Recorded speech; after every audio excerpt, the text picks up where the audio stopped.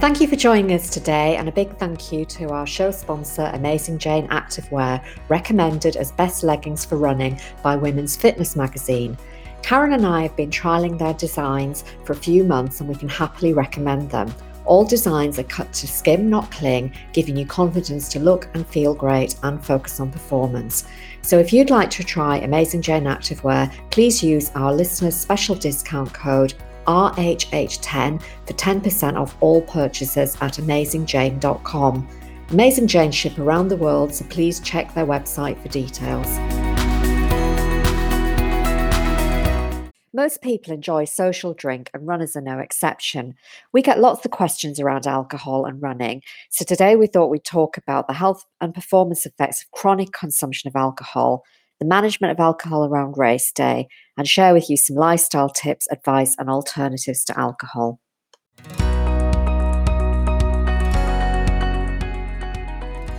Hello and welcome to She Runs, Eats, Performs, the podcast for female runners of all abilities. Please join Karen Campbell and Aileen Smith, nutritionists, friends and runners, who are here to help you translate sports nutritional science into easy-to-apply tips and plans, helping you enjoy peak running performance. And especially adding in the female factors every woman needs to know to be a healthy runner. The suggestions we make during this episode are for guidance and advice only and are not a substitute for medical advice or treatment. If you have any concerns regarding your health, please contact your healthcare professional for advice as soon as possible. If you'd like help from Karen and Aileen to design a personalised sports nutrition plan for your running, please contact them at Runners Health Club.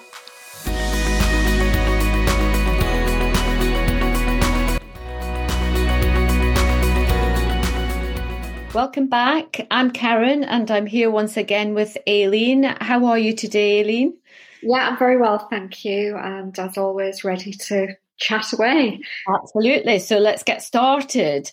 So, and as always, we're going to share something personal with you about our nutrition or running before we move on to discuss our topic for today, which is focusing on managing alcohol alongside your run training. So it should be a really interesting conversation today.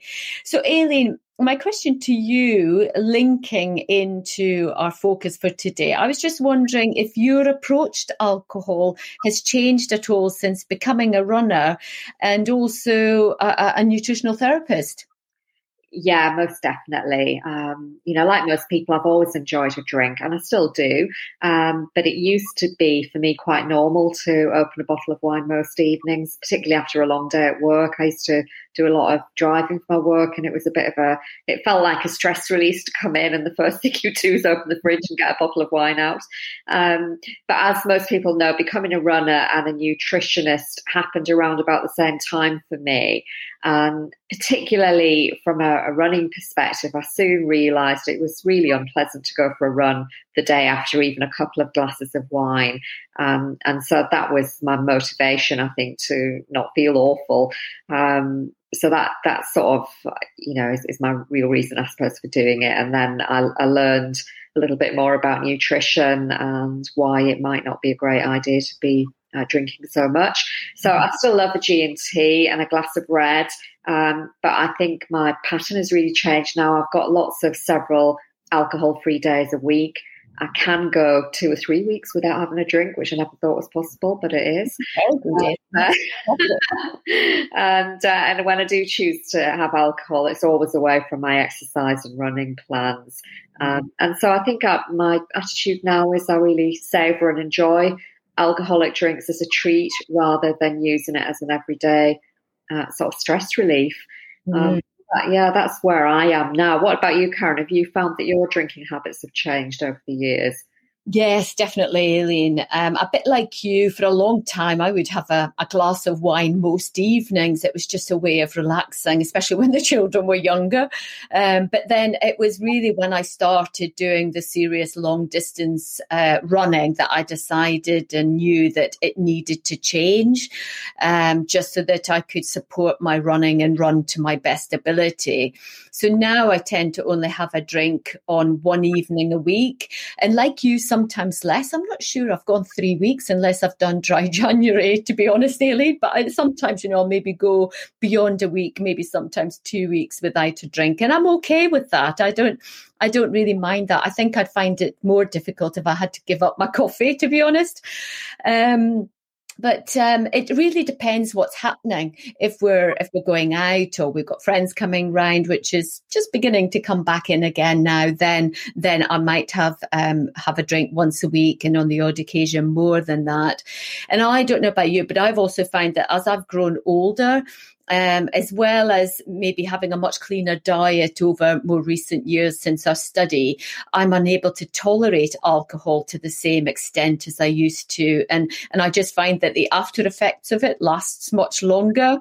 So like you, Aileen, if I do have a drink, it needs to be away from my training, most definitely, especially if I'm training the next day, but even the day after. And I tend to only drink wine. I'm not a spirits fan at all, and I don't like beers and lagers and things like that. So it tends to be wine, and my preference is a really bold red wine. Although I have to say that on special occasions, if we're celebrating, I do enjoy a nicely chilled glass of champagne, but that doesn't happen very often. But I have to say I do enjoy that. So that sounds lovely. Nice. Yeah. Yeah, absolutely. Every now and again. So, okay, so let's move on and find out a bit more about alcohol, as we said. And we're in the summer months now, and I have to say often there's more socialising opportunities and holidays at this time of year when we do tend to drink more alcohol than normal. And that, again, could affect running performance. And it is potentially going to be more pronounced this year because people haven't been able to celebrate together and go on holiday. So that might be that people are considering having more alcohol than they normally would during the summer. So it's an interesting point.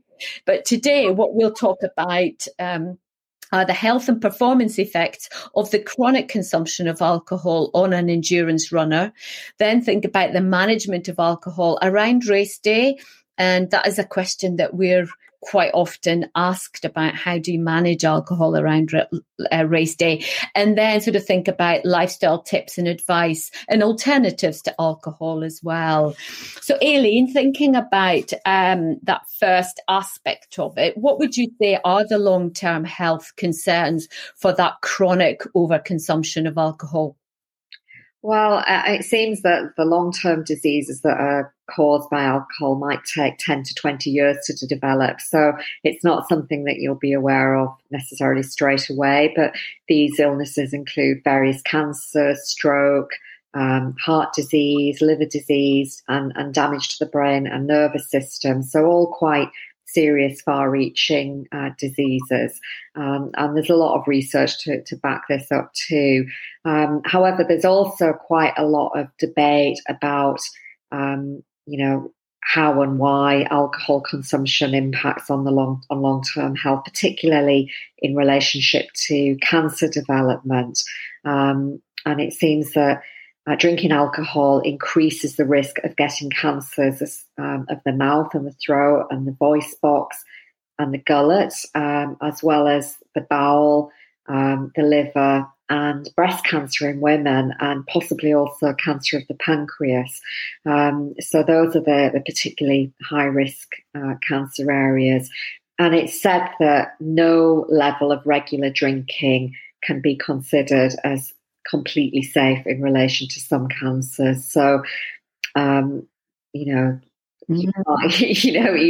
a few glasses a week is still going to pose some kind of risk. So I think it's something that we've all got to be aware of.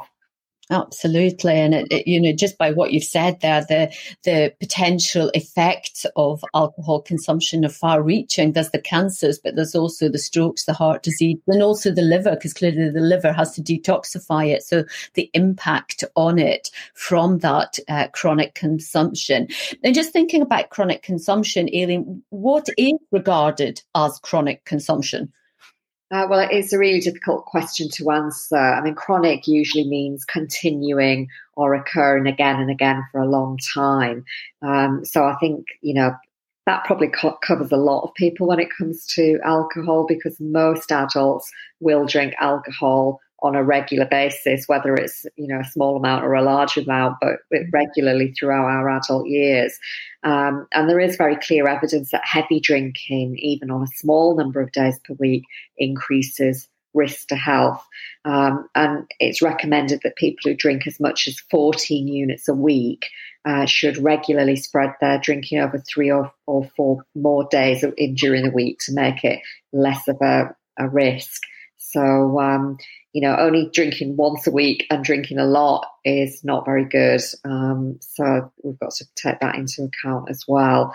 And thinking about units, this is, again, a sort of a tricky one for people to get their heads around, but a unit is quite a small amount of alcohol, and the number of units you drink depends on the size of your glass and the strength of your alcohol, which I don't think a lot of people necessarily take into account. So, for example, a 250ml glass of wine of an 11% alcohol rating would equate to 2.8 units, while a 250ml glass of 14% alcohol would equate to 3.5 units. And really, a 250ml glass is sort of I wouldn't even describe it as a large glass. It's the kind of glass that you would have, at home. So it's, so when people thinking about units, sometimes they're thinking about the number of drinks, and that's actually not the number of drinks. You've got to sort of know your units. And obviously 14 units, if you were having the 11% alcohol, that would equate to 5 glasses at 250 mils across the week. But if you were going for the 11%, so the lighter alcohol content, so that would be the lighter, sorry. So the 11% is the lighter one. The 14% would work out at 4 glasses. So I think when you're out there buying wine, I know it's something I do. I haven't really thought about it in relation to my health, but more about, if it's lighter, it's more, I tolerate it better. So check the labels, I think would be good. Yeah. I have to say, Elaine, it's not something I do. I just know the wines I like and I buy them. I don't really check what percent of alcohol is in it. But I think from what you've said, it does really pay to check the labels, but also to really know your glass measurements. So food for thought for all of us there, I think. Yeah, well, I like to, whenever I do these episodes, Karen, I always like to just double check myself. And I actually got a wine glass out and measured out, because on the guidance starts with 125 millilitres. And I was thinking, that doesn't sound like a lot of wine. And actually, it gave me half a glass of what I would normally have as a glass of wine. So you do need to, know these things. I think it's yes, know your measurements, absolutely. So, Elaine, what would you say is defined as moderate drinking in the Western world? Well, I found 2 pieces of information to share today. So, a moderate intake is defined as 1 drink a day for women and up to 2 drinks a day for men, according to the Mayo Clinic, which is an establishment in the US. And they classify 1 drink as either a 12-ounce beer or a 5-ounce glass of wine or a 1.5-ounce serving of distilled spirits. Whereas here in the UK, as I said earlier, our guidance is really about not drinking more than 14 units in a week.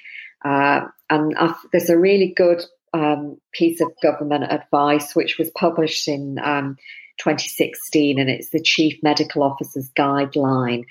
And the guidelines are the same for men and women, which is, again, an interesting approach from the UK, that they're giving the same advice for both men and women, given that we've got different physiological differences. It was surprising that they did that.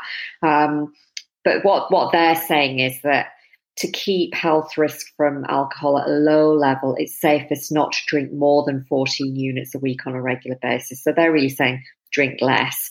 And if you drink as much as 14 units a week, it's best to spread your drink evenly over 3 days or more. So not to have it in one go, to spread it over a number of days. And they're also saying that if you have 1 or 2 heavy drinking episodes a week, that's going to increase your risk of death from either a long-term illness or from accidents and injuries. So the people that hit the pub or drink a bottle of wine in one night, they're going to be the people that have got these higher risks of death.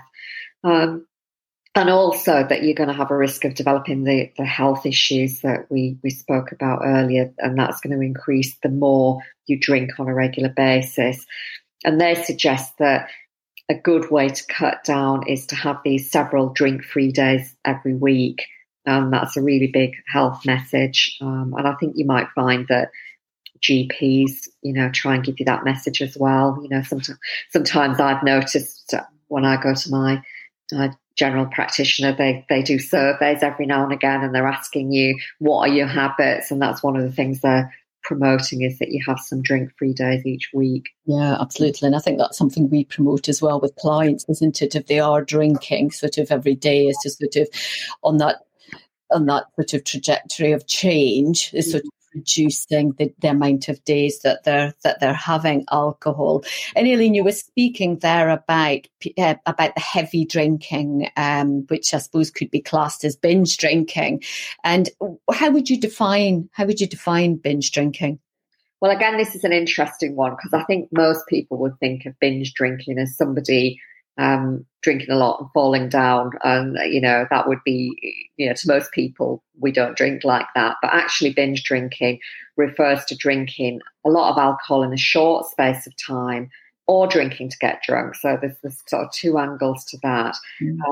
But in the UK, according to the UK NHS, binge drinking would be considered as a single episode of drinking up to 8 units of alcohol in a session for men, or 6 units of alcohol for women in a single session. So that's not actually a lot of alcohol. So it really equates to 6 units would be 2 pints of 5% strength beer, or 2 of those large 250ml glasses that I mentioned of 12% wine. So to me, that doesn't seem like an awful lot, especially if you're like you and me that go all week without having a drink, and then maybe on a Saturday night you have 1 or 2 glasses. Oh, I think I'm a binge drinker, Aileen, listening to this. Yeah, it's hard to get your head around, isn't it, really? But obviously this guidance has been put together on the back of 40 different studies. So not only assume that it's very heavily evidence-based. Yeah. So interesting that it doesn't have to be a lot of alcohol to be considered to be binge drinking. Mm-hmm. Wow. Okay, so what again, the advice is to reduce the short-term health risks from this single occasion drinking episode or binge drinking, is to limit the amount of alcohol you drink on any single occasion, drink your alcohol more slowly, have your alcohol with food, and remember to have water alongside it. So, you'd be better off having 2 smaller glasses of wine over 2 nights than 2 large glasses of wine in one night. Yeah, absolutely. I would agree with that. And I think on the flip side of all of this, Aileen, there is conversation and also research about whether there are benefits to consuming a small amount of alcohol. And there is research around the Mediterranean diet, which probably people will have heard and we've spoken about, and how a glass of red wine comes into that. And the Mediterranean diet indicates low to moderate consumption of wine, mainly the red wine, during meals could be beneficial to health.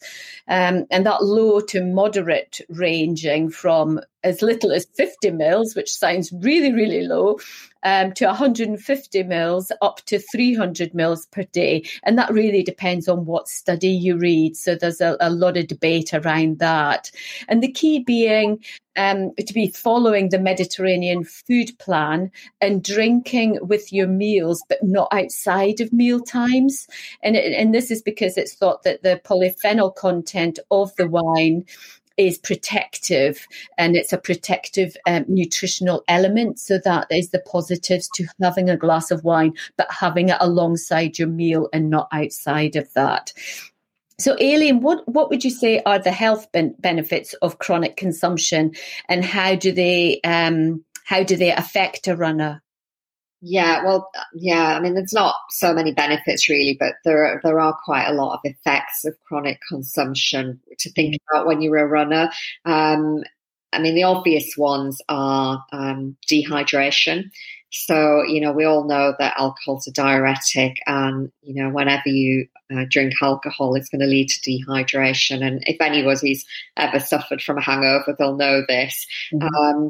But there are a few studies that have shown that alcohol may also decrease the uptake of glucose and amino acids by the skeletal muscles, and that obviously is going to adversely affect the body's energy supply, and it will also impair metabolic processes during energy. So, we've got to think about dehydration. We've also got to think how it's going to affect our metabolism. The other sort of thing that you might not have thought about is that, when you drink alcohol, it can often lead to disturbed sleep, and disturbed sleep is going to have an impact on our running performance. So again, leading back to the fact that it's a diuretic, it might make you want to go to the toilet more during the night, and that's going to disturb your sleep pattern. Alcohol can also dysregulate your blood sugar balance overnight. And you just might not just get enough rest, and that all of those things together are going to impact on your energy levels the next day and the quality of your training. And that, those two things can happen, the dehydration and the disturbed sleep, that can be on the back of 1 or 2 glasses of alcohol. If you've had more than that and it leads you into having a hangover, and again, if you're not used to drinking alcohol, even a small amount can give you that hangover feeling. The main worry here from a running point of view is that, when you wake up the next day with a hangover, it's going to slow down your reactions, and so you might be at more risk of injury. And it really goes without saying that hangovers and running do not mix, and you should avoid it at all costs. And change your plans. If you wake up in the morning and you don't feel right, then you've got to really change your plans. So potentially, you might be dehydrated before you go for the run. So that's not a good place to be in. And as I said earlier, your reactions are going to be slower. Your brain might not be functioning as quickly as normal. You could have a slower reaction time. That might mean your coordination's not optimal. You might not notice hazards, so you might trip or fall. Technique might not be as good as it could be, and all of that could lead to the risk of an injury, which links back to that comment that we made earlier about people are at more risk of having injuries and accidents, following having alcohol. Absolutely. So food for thought there for the runner. It doesn't appear that there's so much, so like you say, Elaine, the benefits aren't really there. It's more potentially detrimental effects to performance from drinking alcohol. That's right. And I was wondering, Karen, if you knew anything about the sort of more longer term damage of chronic alcohol to the consumption. I've sort of focused on the morning after, but what about the more longer term damage? Yeah, well, interestingly, the American College of Sports Medicine is really clear on its view on alcohol and its effects on performance. And their guidelines state the following, and I'm going to read what they say word for word. Acute alcohol ingestion is not associated with improvement in exercise capacity and may decrease performance levels. Consumption of alcohol may perturb the body's temperature regulation mechanisms during exercises, particularly in a cold environment. So they don't advocate the alcohol for performance at all. In some areas that I would really like to particularly focus on here, and I think could potentially be a concern, are body composition changes. And as we know, alcohol is mostly full of empty calories.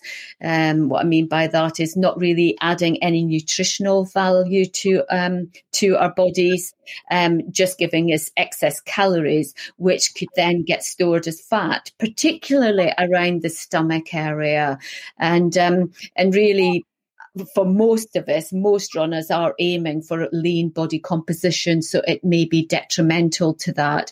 And also drinking alcohol may lead to blood sugar dysregulation, which will drive cravings and lead to overeating, which again will impact on body composition. But also thinking about muscle building and muscle repair, we're always looking for lean muscle mass, and alcohol is known to impair that muscle protein synthesis. So again, detrimental to the runner and to building muscle. And also it has a negative impact on the immune system. So alcohol is known to suppress the immune system, meaning that really we're at a higher risk of infection. And if we were to sustain an injury, it could be that it's much slower to heal and may not heal optimally. So those are some of the more longer term implications of alcohol consumption. But Aileen, thinking about all of these factors, are there any female factors we should be considering? Yeah, there are a few female factors. I mean, the obvious one that most women will be aware of is not drinking alcohol before or during pregnancy. So, I think that's sort of common knowledge, and we all know that drinking in pregnancy can lead to long-term harm to the baby, and the more you drink, the greater the risk. The risk to the baby, it really are the development of something called fetal alcohol spectrum disorder, and there's a range of lifelong conditions that are related to that spectrum of disorders. So, it's, as I said, it's sort of big health message and common sense that if you're pregnant or you think you want to become pregnant, you're planning it, the safest approach is not to drink alcohol at all and keep the risk to your baby to an absolute minimum. So I mentioned earlier also about the differences between men and women, and the document that I mentioned right at the beginning, the Chief Medical Officer's statement, what they say is that if you're drinking within the low risk guidelines, so that's within the 14 units a week, the overall risks are broadly the same for men and women, although the risks of immediate harm such as death and accidents tend to be greater for men, but the long-term harms from illnesses are greater for women. So for women, we're more likely to develop these illnesses that we talked about earlier as a result of our alcohol consumption. And that, when I read that led me to think, well, what risks do women face? And I came across an organisation called the National Institute of Alcohol Abuse and Alcoholism, and they had quite a lot of information about how women consume alcohol. And they were saying that women, start to have alcohol-related problems sooner at lower drinking levels than men. And they point out that, on average, women weigh less than men. And as alcohol resides predominantly in body water, that pound for pound, women have less water in their bodies than men. And that means that if a man and a woman both drank the same amount of alcohol, the blood alcohol concentration in a woman would tend to be higher, and that would put her at greater risk for harm. And this is why I was questioning why the UK government tell us the same advice for men and women, but they've obviously got their reasons for it. But that was what I was wondering about. And also they pointed out that women tend to have less lean muscle mass than men, and that makes them more susceptible to the effects of alcohol. And they were mentioning the differences for older women. And, we know that there's an age-related decrease in lean body mass as we get older, and that resulting decrease in total body mass would mean that there was an increase of the distribution of alcohol in the body. So it's something that we've got to consider as we get older. And again, it's a bit like you were saying earlier, Karen, you've noticed that you don't tolerate alcohol as well as you've got older. That might be the reason behind it. And also that we metabolize alcohol differently throughout our lives. So it's particularly related to the liver enzymes. They become less efficient with age. So compared with women, if you compare them with younger adults and with older men, we tend to have an increased sensitivity to alcohol. So, I mean, that's the sort of serious side of it. I mean, I think we're talking more about social drinking, but I think there are, if you read the literature, there are some real risks for older women who, social drinking that can, start to affect them in different ways as they get older. So I'll put some links to that site on, and then it's in the show notes if anybody wants to read a little bit more about it. Yeah, that would be great, Aileen. And I think, it is interesting. I know we're speaking about social drinking, but I think it is important to get the message out, because it is thought that our age group and beyond drink the most these days. It's not so much the young, it's more the middle-aged and the elderly that are the drinkers. So I think it's really important, like I say, to get the message out there, just what the impact of it is over a period of time, and especially if we're drinking consistently on a daily basis. So, and I think we've covered a lot here, Aileen. We've highlighted the health risks associated with chronic consumption over years. Then we've looked at the definitions of what binge drinking is and what moderate drinking is.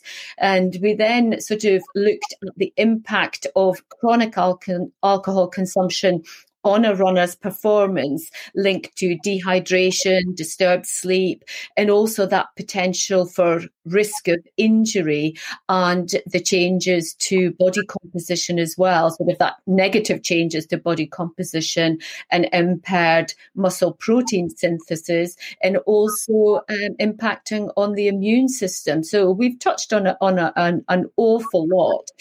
And then sort of moved on to look at the female factors, which again, there are quite a lot of them, and really important factors to consider regarding us as women and our alcohol consumption. So, Aileen, shall we now sort of go on and look at the management of alcohol around race day? And like I was said right back at the beginning, this is a question that we are quite often asked. So Aileen, thinking about that, how long would you say before a race should somebody stop drinking alcohol? Well, again, there's no specific guidance. I think mainly because alcohol affects people in different ways. But what I would say is just remember that you've probably put a lot of thought and effort into preparing for a race, and being in your best health before a race is going to give you your best performance. So you really want to have good quality sleep, feel energized, have a robust immune system, have optimal hydration status, and be fully alert. I certainly wouldn't want to risk any of that. So I'm always really trying to make sure I'm looking after myself before something that's really important to me. So I'd say, really drink moderately, and ideally stop 1 to 2 weeks before an important race if you want optimal performance. I don't know if you've got anything to say about that, Karen, what your approach would be. Yeah, no, I would agree with that, Aileen. I think 1 to 2 weeks to ensure that all the sort of the impact of alcohol consumption is completely out of the system. But I'm just thinking here that yes, we think that is a great idea, especially if you're looking for optimal performance and maybe a PB, running faster, whatever it may be. But, not all runners might want to choose that. So what would you say to the runners who don't want to stop drinking alcohol 1 to 2 weeks before a race? Yeah. And realistically, some people won't, for whatever their own personal reasons are, and I know people that fall into that category. But I would say if you choose not to stop alcohol in the run up to the race, then obviously drinking alcohol the evening before a race is not recommended for all the reasons that we said earlier. But sometimes, particularly, some of the big races, you might be having a pre-race get-together with friends, and that can lead to having an alcoholic drink. and you fall into that without really realizing. So if that does happen, and you really need to make sure you're adequately hydrated before bedtime and the next morning before you race. So if you do find that you're having some beer or some wine the night before, take adequate precautions to do that. And sort of moving on from that, Karen, I mean, thinking about what happens at the end of a race. A lot of people want to have a celebratory drink after a race. Do you have any recommendations?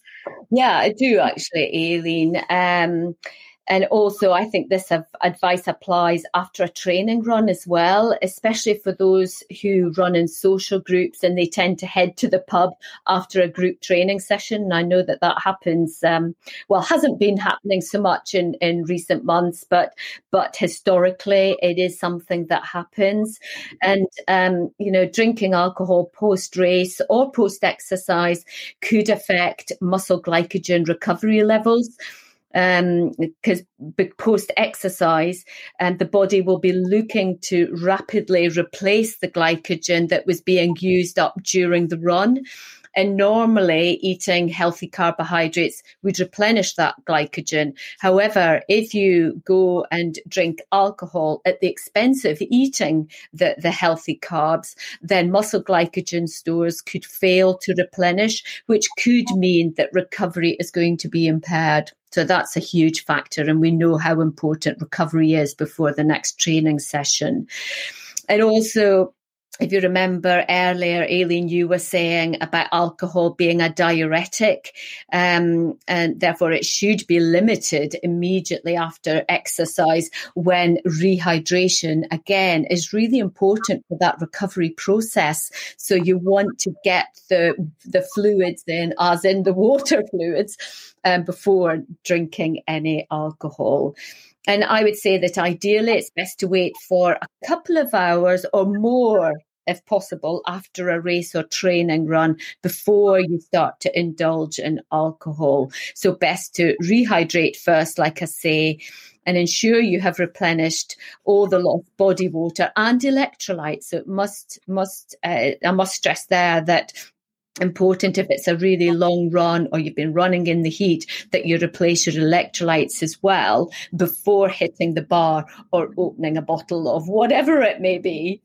And also just be careful not to overdo it, especially following a race when you tend to sort of run much faster and put in much more effort than a training run. And especially if you've cut down on alcohol during your training, then, we're speaking earlier about that tolerance, and you could find that your tolerance to alcohol is lower than it was when you started your race training. So just bear that in mind as well. And if you're taking alcohol close to the finish line, so shortly after finishing, the dehydration that you're experiencing can make you feel the effect of alcohol more quickly as well. It's going to circulate around the body much more quickly because you haven't got the water concentrations circulating. And also what I would always stress is to eat some food first, ideally. So eat food and rehydrate. But if you don't eat food before you start to drink alcohol, then definitely consider having some food at the same time so that you're not drinking on an empty stomach. So that would be my take on or my tips for drinking alcohol after a race or a training event, like I say. So, Aileen, next we're going to talk about some tips to help manage alcohol intake. But before we do that, shall we just take a short advert break? Yeah, let's take a minute here. So this is the point of the episode that Karen and I take a minute to explain what we're doing outside of the podcast. Most of you, if you've been regular listeners, you'll know all about our Easy Nutrition for Healthy Runners program. So I just wanted to remind you of that. So Karen and I are just like you. We're busy working women, and we run for health, fitness, achievement and fun too. And the odd glass of wine, I need to say occasionally. But even as nutritional therapists, we've had our own personal running performance struggles. And we've resolved those over the years, really by putting in place a foundational everyday healthy eating plan and fine-tuning it with sports nutrition principles. And that's helped us maximise our running performance, minimise injury, and we share that with our listeners and our clients by turning our experience and expertise into our program, which is called Easy Nutrition for Healthy Runners. So it's a recorded program, and it's a video program. So it's quite short and sweet. You can complete it in 30 minutes a day over 2 weeks, or you can spread that time over a longer period if you want to. So it's entirely up to you what pace you do the program at. And if you've been listening today and you think you'd like to know more about how to apply both everyday nutrition alongside sports nutrition, then we really feel this program is a really great place to start. We give you lots of short, specific information, and at the end of every video, we give you an easy action step to put in place so that by the time you finish the program, you've got your own sports nutrition plan ready to go. So if you're interested in finding out more, look at our website, which is runnershealthhub.com. Check out the top menu bar, look for online program, click on there, and you'll find out everything you need to know about the program. If you've got any questions that haven't been answered on the page, feel free to email us at hello@runnershealthhub.com, and we'll look forward to seeing you in the program very soon. Excellent. Thank you for that, Aileen. Okay, so moving on, Karen, we said we were going to talk about some lifestyle tips and advice and also alternatives to alcohol. So, Karen, what lifestyle tips would you share with us to help us manage our alcohol consumption? Yeah, well, thinking about alcohol itself, I would say, really think about choosing your alcohol drinks carefully. So, sort of thinking about choosing a good quality, more naturally produced wine or spirit, whatever your preference is. And I would say opt for dry wines, which have a relatively low sugar content. So they still do have sugar in them, but it's a dry wine is going to have a lower percentage of sugar. Avoid regularly drinking beer and cocktails and soft drink mixes and alcohol pops because they just have loads of sugar in them, and that can result in the blood sugar fluctuations that we spoke about earlier that can then lead to energy dips, cravings, and then a lack of concentration, all of which will be bad for training, for race prep, and also for running performance overall. And then consider the alcohol content of your drink. So check the labels, start to read the labels if you haven't been in the past. And also when drinking your alcoholic beverage, whatever your choice is, then maybe choosing smaller glasses so that your intake is smaller, and sipping it slowly so that it lasts longer would be another tip I think that I would add. Yeah, it's all very good while you're sober, isn't it? Yes, absolutely. Well, I don't have an alcoholic drink in front of me. Once you've had the first alcoholic drink, all the advice goes out the window. But we'll try our best. So another tip would be to only drink alcohol with food, as per the Mediterranean food plan, and also to have a large glass of water alongside every alcoholic drink. And one of my other tips is when you're socialising, have a cut-off point during the evening. So try and make that an intention before you go out. What point in the evening do you stop drinking? Again, that might be one that's difficult to put into practice every time, but it certainly, will help you be in a better balance for the next day. Absolutely. It's just something to be mindful of. And even if you don't manage to do that the first time, if you're always mindful of that before you go out, then hopefully eventually it will kick in and actually happen. Mm-hmm. And like we were saying earlier, Aileen, there is also the evidence that having some alcohol-free days each week can help people who wish to sort of start drinking less. So that's another approach to sort of alcohol consumption. Yeah, and it can be, difficult to do that to begin with, but with a bit of practice, you get used to it. And particularly if you can enlist whoever you live with to do the same as you, then that can also help. And I think my other big message for today is know your units, and even if it's just very roughly. Again, we'll put these in the notes so you can check them out. But when you're thinking about wine, a small glass of 125 mils is 1.5 units. A medium glass of 175 mils is 2.1 units, and then the sort of larger glass 250 mils is 3 units. Beer really varies on strength, and I'm not a beer expert, so I don't really know much about the strength of beers, but the example that I found was that a 330 ml bottle at a 5% strength would be 1.7 units, and a can of 500 mils is around 2 units, and a pint is around 2 units. And again, it'll depend on the different strength that you choose. When you come to spirit, so typically a 35 ml shot would be 2 units, but remember, you are probably going to be adding a sugary soft mixer drink too, and although that's not going to change the alcohol content, it is going to add sugar to your diet, so maybe not such a great idea. And then finally, again, something that I'm not particularly fond of is an alcopop, but I know a lot of people are. And again, the alcohol content and the sugar content varies, but a 275 ml average alcopop would be 1.5 units. So that's a sort of an overview of the units.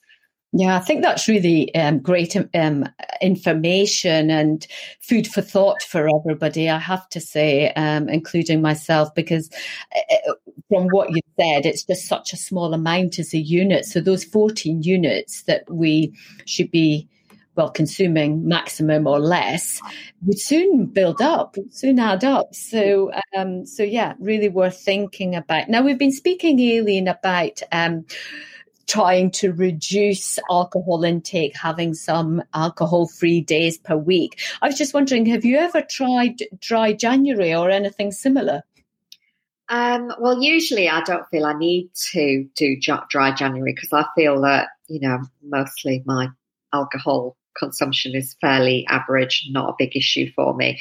But I did actually do it this year just because during lockdown, and over the Christmas period, I was just getting in the habit of having a little drink every day, because you're doing Zoom calls with people and, obviously life was not, didn't feel very sociable. So we were just drinking a bit of wine every day. So I just thought, you know what, I need to stop this and change the habit. So I did do dry January and it was fine actually. And I think it is a good idea. It does help people make a step change and it helps them realise that they actually can live without alcohol. It's quite a hardcore way to do it if you've never tried anything like that before. So I think if it's, if you feel as though it's going to be a really big, hard thing to do, then maybe just start with, choosing an alcohol-free day and increasing the number of days first might be a bit better. Yes. So yeah, that's what I did back in January. Well done. Yes. Dine out on that. So what about race prep, Karen? When you are in race prep or your non-alcohol days, when you're doing, your training throughout the year, what are your favourite drinks that don't have any alcohol in them? Yeah, well, what I tend to do around training, and this has been happening recently actually because we're able to socialise a bit more, and I tend to do my long run at the weekend, and there's just no way I'm going to have alcohol the night before a really long run. So what I tend to do is to have kombucha when I'm not drinking alcohol, especially if either we're entertaining at home or we're at someone else's place. And what I will do is I'll put it in a wine glass to trick myself really that I'm still in party mode. But at the same time, I'm really sort of supporting my digestive system and immune system for my running, because the kombucha is that fermented drink and it's got a few bubbles in it as well. They're subtle, but they do have bubbles. So that really helps. And the fact that I'm having it out of a wine glass just makes me feel as though I'm still part of that party atmosphere, without actually taking on board any alcohol. And that works really fine for me. I'm really happy with that. And it is something that I tend to recommend to my clients as well when they're looking at reducing their alcohol intake and having those alcohol-free days. Then I'll recommend that they do exactly that, have some kombucha and put it in a wine glass instead. So, yeah. Yeah, well, I like kombucha too, and I'll maybe have it with, depending on how strong it is. Sometimes it can be quite a strong blend. So if I need to dilute it a little bit, I'll maybe put a splash of fruit juice like cranberry in and top it up with sparkling water. So that's quite nice to do. I agree. Putting it in a nice glass is just makes you feel that it's a special occasion.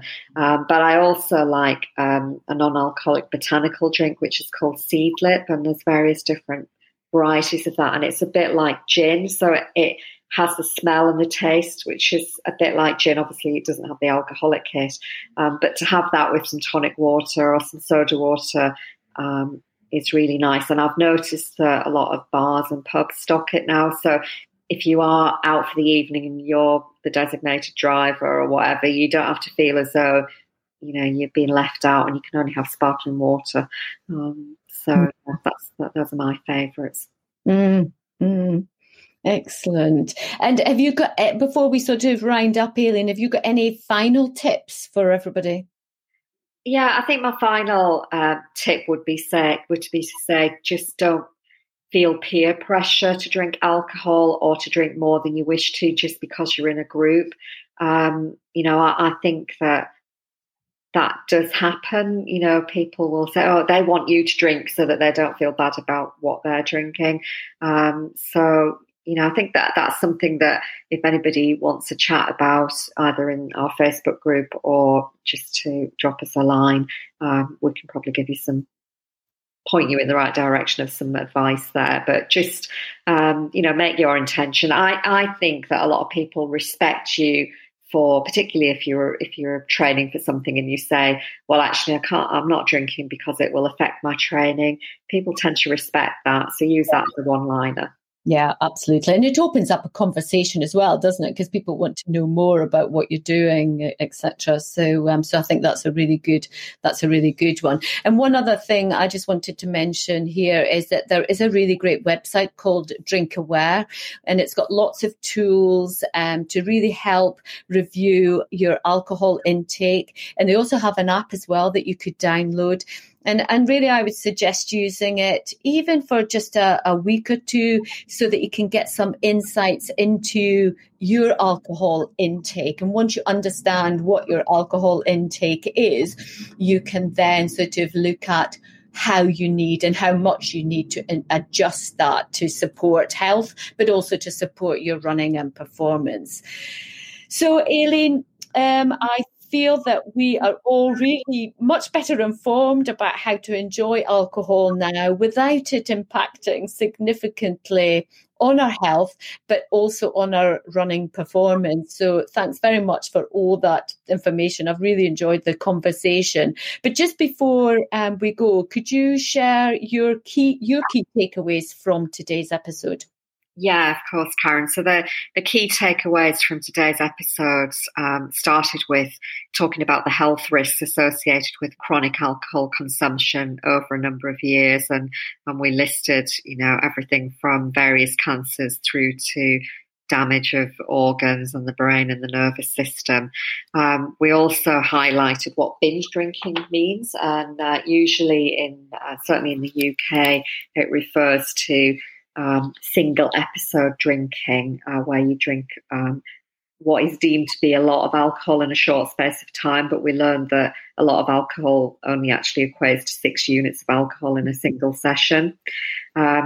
We've learned that the government advice is to drink 14 units or less on a weekly basis, and that will help keep health risks at a low level. The suggestion is if you drink as much as 14 units, it's best to spread your drinking evenly over 3 days or more. From a runner's point of view, we talked about the impact of chronic alcohol consumption, which included dehydration, disturbed sleep, the potential risk of injury, changes to body composition in a negative way, impairing muscle protein synthesis, and also the immune system being compromised. We talked about some female factors as well, particularly reminding women that if you're planning a pregnancy and during pregnancy, you shouldn't drink alcohol because you don't want to affect the baby, and particularly you're aiming to prevent fetal alcohol spectrum disorders. Women drinking within low-risk guidelines, overall the risk is broadly similar for men and women, but it appears that there are risks for longer-term harms from illness. They're greater for women, so we're at a higher risk.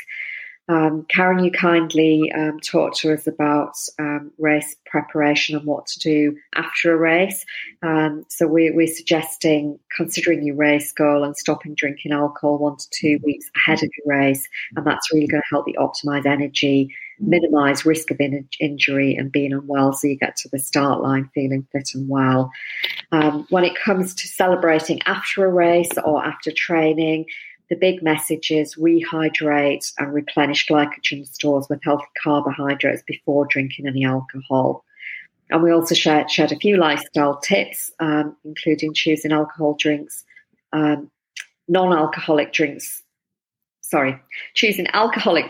that have a low sugar content and choosing lower alcohol percentage drinks. So checking your labels, making sure that you control the measures of alcohol, drinking water alongside alcoholic drinks, and also choosing to have several alcoholic-free days every week.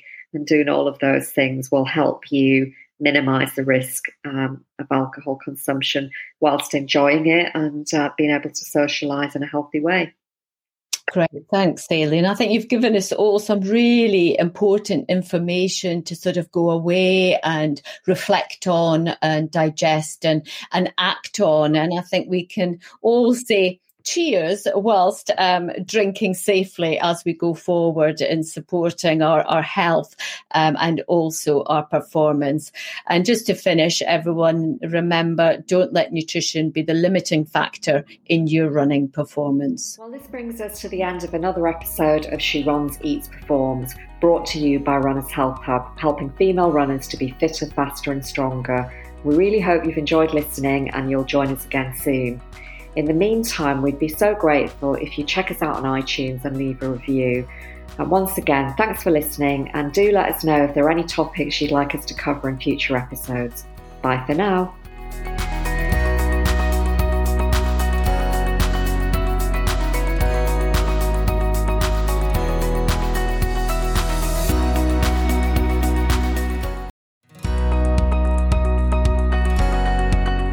We'd like to introduce you to our show sponsor, Amazing Jane Activewear for women's changing bodies, recommended as best leggings for running by Women's Fitness magazine. We think they have everything a female runner needs. First of all, they are high compression to support your legs and bum. They have a deep waistband so they stay up and they don't move about when you run. There's a handy left pocket for your phone and a zip pocket on the waistband, which is great for your cards or a key. They also have a hidden tracker pocket for storing a GPS tracking device, and this is a unique safety feature.